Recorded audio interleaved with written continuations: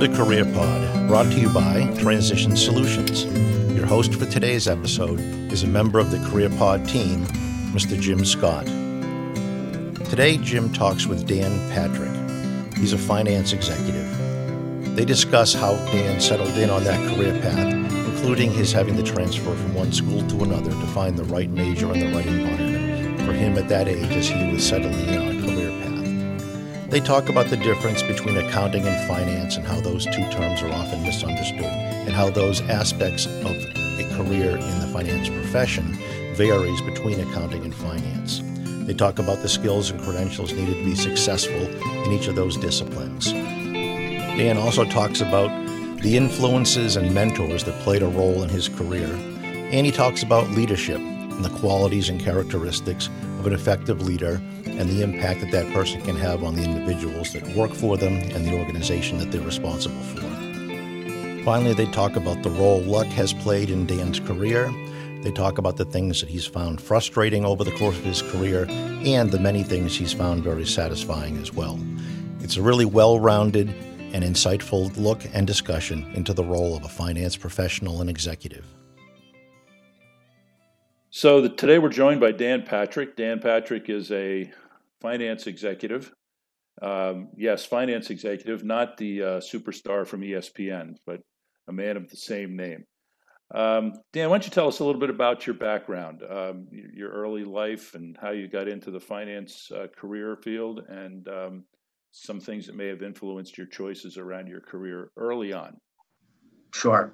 Thanks, Jim. So early on, I'd say my first introduction, if you will, to finance was really through my father, through participating in meetings with his personal financial planner.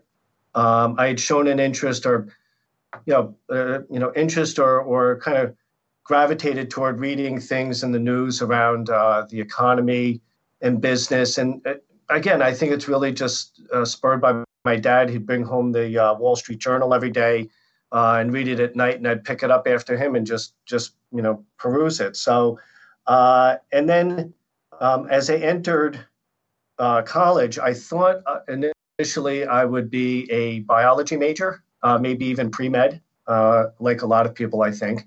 And then I entered a phase, probably my first year of college, whereas my friends and I used to joke, I was, a member of the Major of the Month club. So I was really struggling for what I was interested in, what I could major in.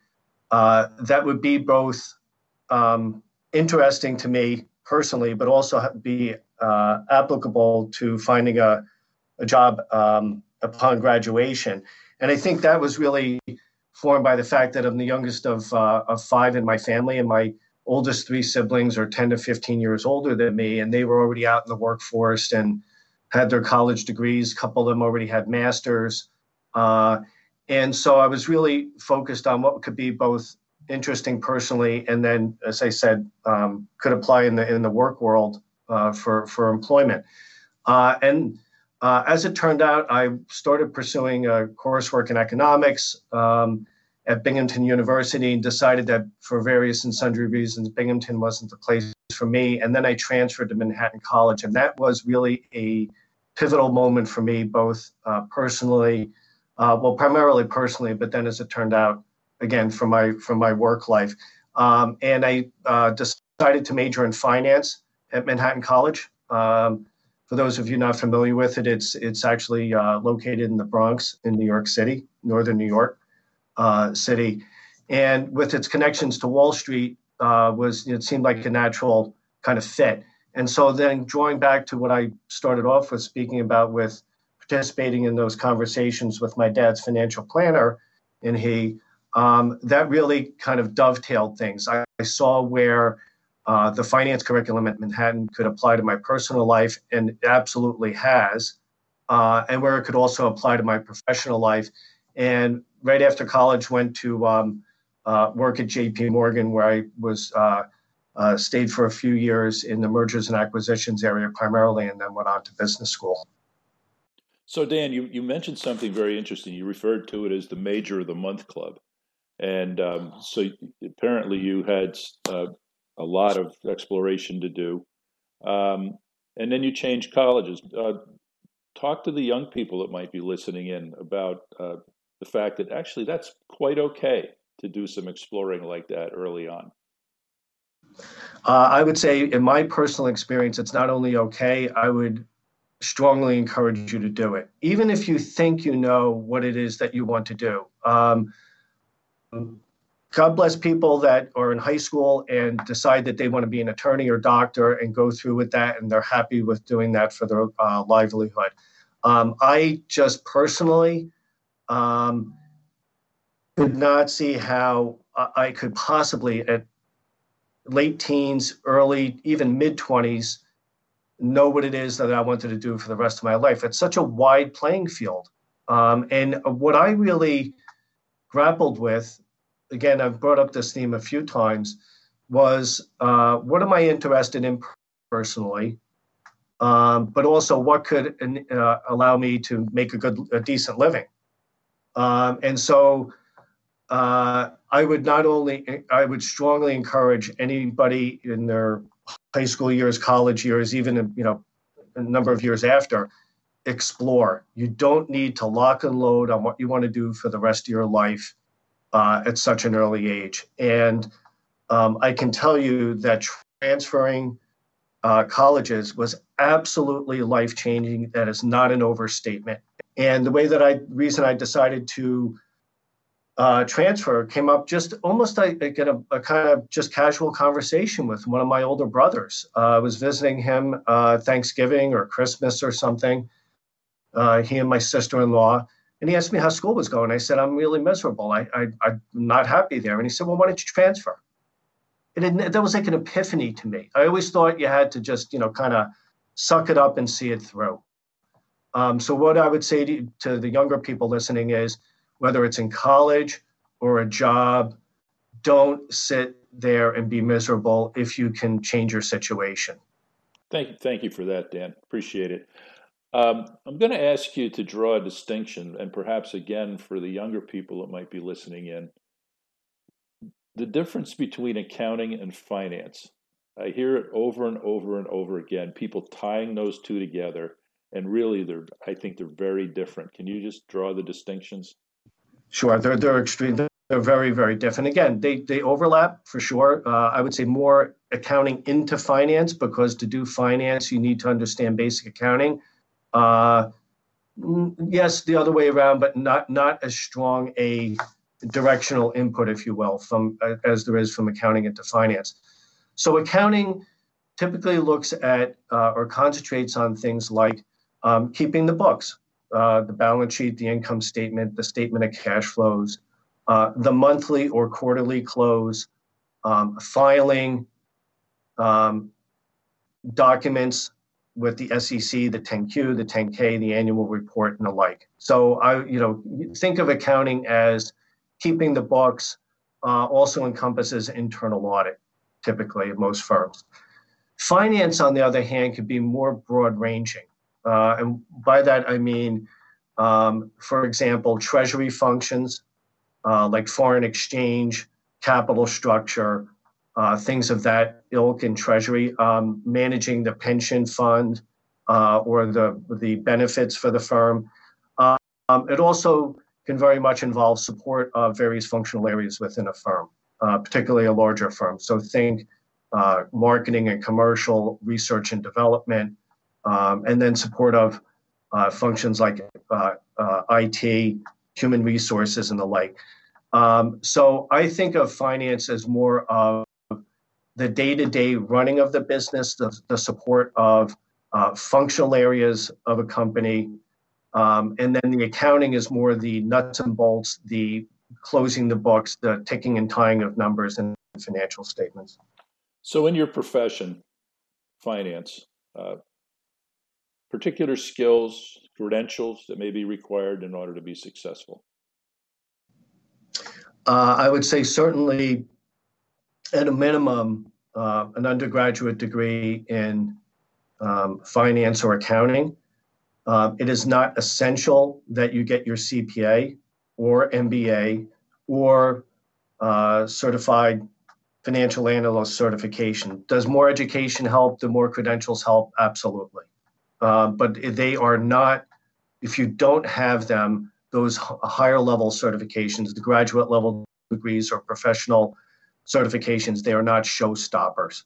Far more important is going to be your track record of achievement, particularly as you start off. And you need not start at a well-known firm. I get that question a lot. Should I go smaller firm, bigger firm right out of college? We can address that if you like. But your track record of achievement, your accomplishments, very importantly, your interpersonal skills. And if, especially as you start off, being able to show that you've moved up one or two notches within the first one or two firms that you've decided to work for, to show, again, your ability for more senior level roles should you choose to go that route. Okay. Along the way through your career, Dan, who would you say are some of the people that have had the biggest influence on you?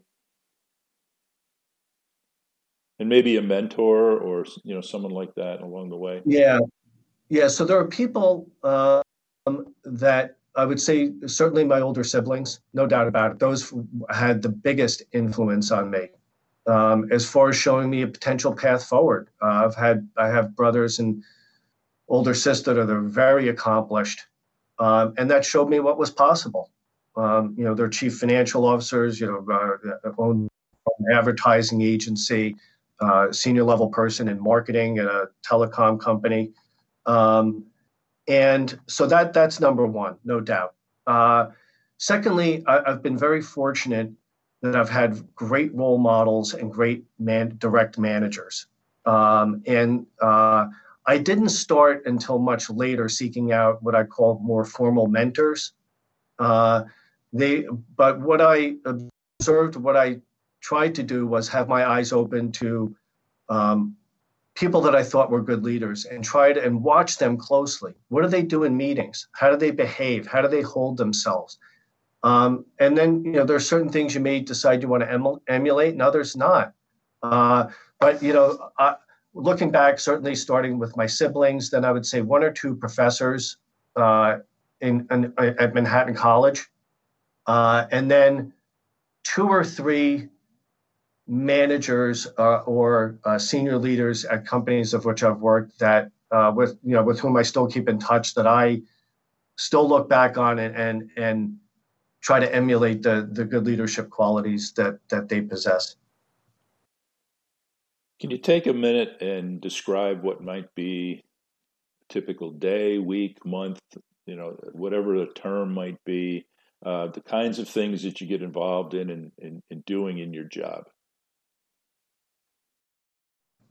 Sure. So, typical day. Let's go to the smallest denominator first. Typical day would be, a 10, 11, 12-hour day, start at 8 in the morning. It depends. I work for a firm now, a Japanese-owned firm, so I could start with conference calls or meetings very early in the morning and very late at night, just due to time difference. So the days tend to be longer. But most of my days, I'd say probably half to two-thirds of my day spent in meetings with various leaders or functions. It could be to address emerging issues or urgent issues. It could be also to progress projects that are currently underway. And they could be update meetings, they could be team meetings, again, to progress certain projects or initiatives. I probably spend maybe an hour and a half doing email, and I try to keep up with it throughout the day. And that's one thing that I would encourage, and I've tried to, again, emulate from other people, good leaders that I've had the fortune to work with. Block out certain times of day just for you, where you're doing, your work. You're doing your email. You have time to think, and I try to block out at least 2 hours a day for that. Otherwise, it's spent mostly in meetings. Again, so walking in today, I probably have 6 hours of meetings on my calendar. We'll probably put in a 10 or 11-hour day. So you need to also leave some flex time for things that are going to even overrun or unforeseen things that pop up during the day. Yeah. So I've heard you use the word leadership several times. Tell me what the characteristics of good leadership is in your function, and then maybe talk a little bit about leaders that you've met along the way who you emulate. So good leaders in my function, number one, above all, high integrity. They are trusted, they are honest, and their integrity is beyond reproach. That's number one. Number two, they're authentic, and by that I mean you get a sense of who they are as a person. They are not, again, at least to the best of my knowledge and seeing them outside of work, a number of times, they're not significantly different outside of work than they are in the workplace, right? There's certain behaviors certainly you wouldn't where you wouldn't go in the workplace that perhaps you would behind, at home or with friends, right? But by and large, they're authentic. What you see is what you get. They're not trying to put on a show or putting on airs or trying to cultivate a specific image. And then I'd say thirdly, they anticipate events, meaning they understand what things are important coming up, how to prioritize, and then also importantly, what to say no to. So concentrating on the critical few things, and then importantly, getting people to follow them, that they, again, are trusted, they're authentic, they have energy about them to pull people along to help them do the work that needs to get done. As far as the best leaders that I think of, I have a couple of people in mind as I think about how to answer this question. They demonstrated the things. I was thinking about them actually when I was rattling off the 3 or 4 things that I just mentioned. And I'd say, again, they're good people. You want to be around them. They're motivating. You trust them. They also are able to make really tough decisions. And sometimes those tough decisions will not be cut your way or to your benefit. And it's also going to, at times when they assert their authority to make those tough decisions that are not popular, that garners even more respect, at least from me. Okay, thank you, Dan. I happen to know that you do some work outside of your company at the United States Military Academy at West Point. Tell us a little bit about that experience that you have there. Sure. For the last 10, 11 years, I've been guest lecturing in a variety of subjects up at West Point, particularly in the areas of economics and finance, and mostly to the higher level classes, the 300, 400 level classes.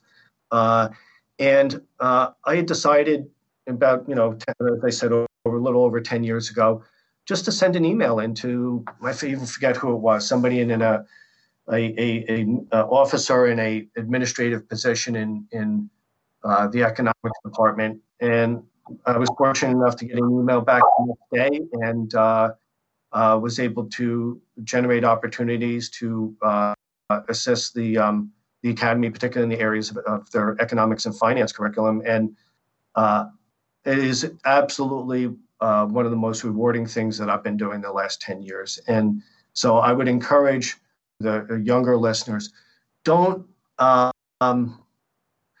discard or push to the side your avocations or interests, even if your day-to-day work is not exactly in that sweet spot. Keep those things, keep those interests, those hobbies, those avocations alive.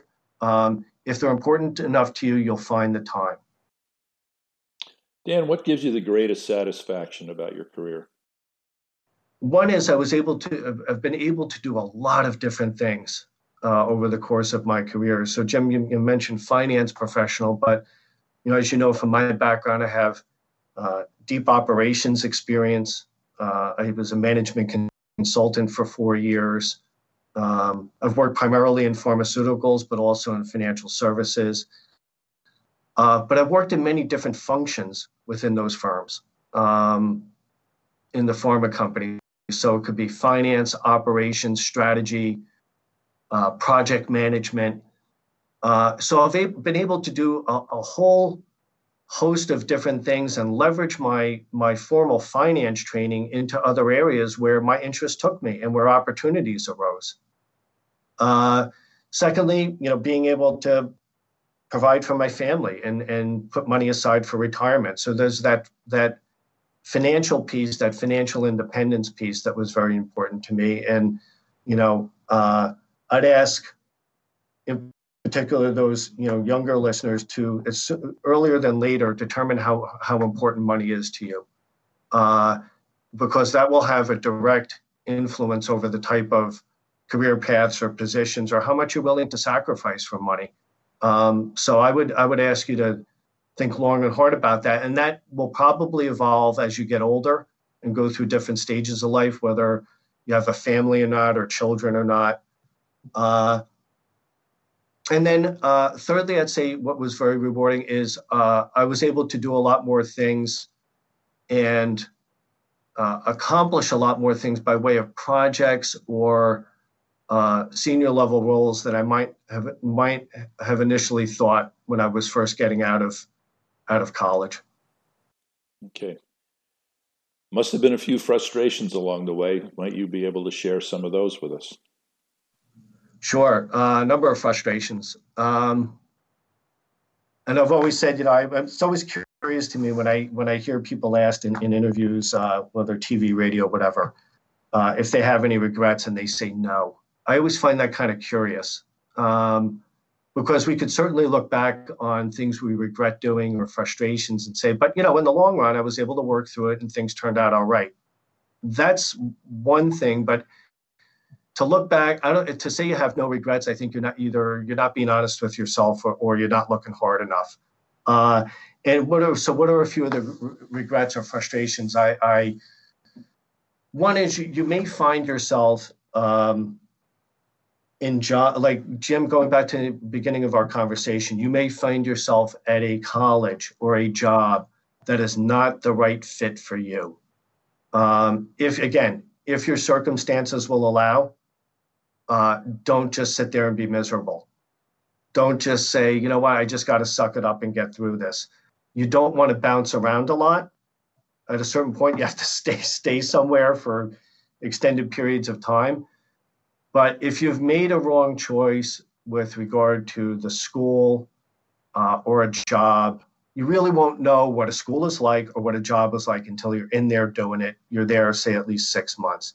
And if it's the wrong place for you, for whatever reason, it's the wrong content of the job, it's not your type of people, it's not your type of culture or values at the company, it's not a failure on your part. Move on.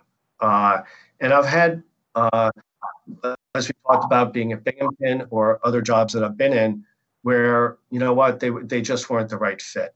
And so move on. Not everything is for you. Also, I think, in the larger companies, I think you make some sacrifices for relatively more security, say, than a smaller company. And that is, you may not be able to progress as quickly as you like. You may not be able to move laterally to other functions that you may find interesting as quickly as you like. And those are trade-offs. And that can be very, very frustrating because you feel like you're boxed in. And then I think, I still now in my mid 50s, still grapple with what it is I want to, what it is I want to do in life. Frankly, it sounds very lofty, but your goals, your interests, family situation, financial situation will also inform what you may want to do next and what you can do next. But that requires a lot of introspection. And frankly, at this point in my life as well, I find that it's sometimes frustrating because I've still not found exactly what it is that I want to do at this stage. So be patient with yourself. It takes a while for the learnings, for things to evolve. And so it's okay to be frustrated because that means you're not being complacent and just sitting back. Any technology that has evolved over the span of your career that's really made an impact on your work? Yeah, so now I really date myself. Things like when I first started, out of college, even out of business school, really, email was in its infancy when I got out of business school, early 90s, mid 90s. The internet didn't exist, cell phones didn't exist. And frankly, I'm not really a tech person. So keeping up with the latest things like Twitter, and I don't have a Twitter account, I don't have a Facebook account. I'm on LinkedIn. I find that to be a fabulous networking tool and a way to keep in touch with people personally as well. But it's interesting too, as my career has evolved, making choices about what types of technology, what types of new tools to learn to make sure that your skills stay relevant and enable you to do a good job, while also not having to learn everything. And more broadly, around having to make choices about what information to consume each day. There's this just ton, the news cycle is now 24/7. What is enough to stay up to date with regard to what's going on in your particular industry or field? Does not require you nearly for you to read, everything that comes across the news wire. I find the kind of daily industry newsletters that are available very helpful just to keep my finger on the pulse, but I don't feel like I need to be an expert on the latest goings on in my field. At the end of the day, I have to concentrate on doing my daytime job. But the big sea change with the internet, with email, with cell phones, I mean, that's just had a remarkable change in how work gets done and how I communicate with colleagues over the course of my career. Well, I'm going to ask you one final question. What role has luck played in the development of your career? Oh, I think anybody.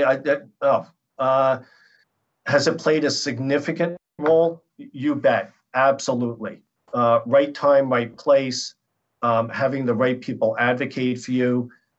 I think anybody, similar to my comment around people that say they don't have any regrets, anybody that says that luck played no role, that they designed everything the way that they had planned, that they don't owe anything to luck, for me, they're kidding themselves. Luck has played certainly a role in just the people that I've come across at work, or the people that have been introduced to me through mutual friends or networking contacts, that maybe not have generated, job leads or opportunities in the immediate term, but sometimes 10, 15 years out, you cross paths again. It's the darndest thing. So, all I could say is, with regard to luck, what is, I guess, the old saying, opportunities where luck and preparation meet, something like that. It sounds good to me anyway, if that's not the exact phrase. But being prepared to grasp opportunities as they present themselves, and you never know when they may pop up. And sometimes things that you've not deliberately chosen to pursue, on your own to generate that opportunity. It could be a phone call or just, something of that nature. Dan, as we bring this session to a close, is there anything else you'd like to add? Anything that you might have thought about in anticipation of our session today that you'd like to share with the people listening in? Try to be deliberate in number one, doing things that really interest you, not because somebody expects you to do them. Because the days are too long, the work's too hard to do what other people expect you to do, for a career. Do what interests you. But again, you're making deliberate choices around perhaps that tension or balance between what interests you and doing what can afford you the type of lifestyle that you want. and also be honest with yourself at different junctures at all times, right? But it's especially as opportunities arise, or as you come to a fork in the road, you want to move on from your current firm or perhaps a career change or the like. To be honest with yourself about, what things might you regret if you don't do them. And so that would be what I'd offer as far as closing, Jim. Thanks, Dan. That advice is very helpful. Dan Patrick, thanks for joining us today on Career Pod. Look forward to sharing this information with our listening audience. And again, thank you very much. My pleasure. Thank you.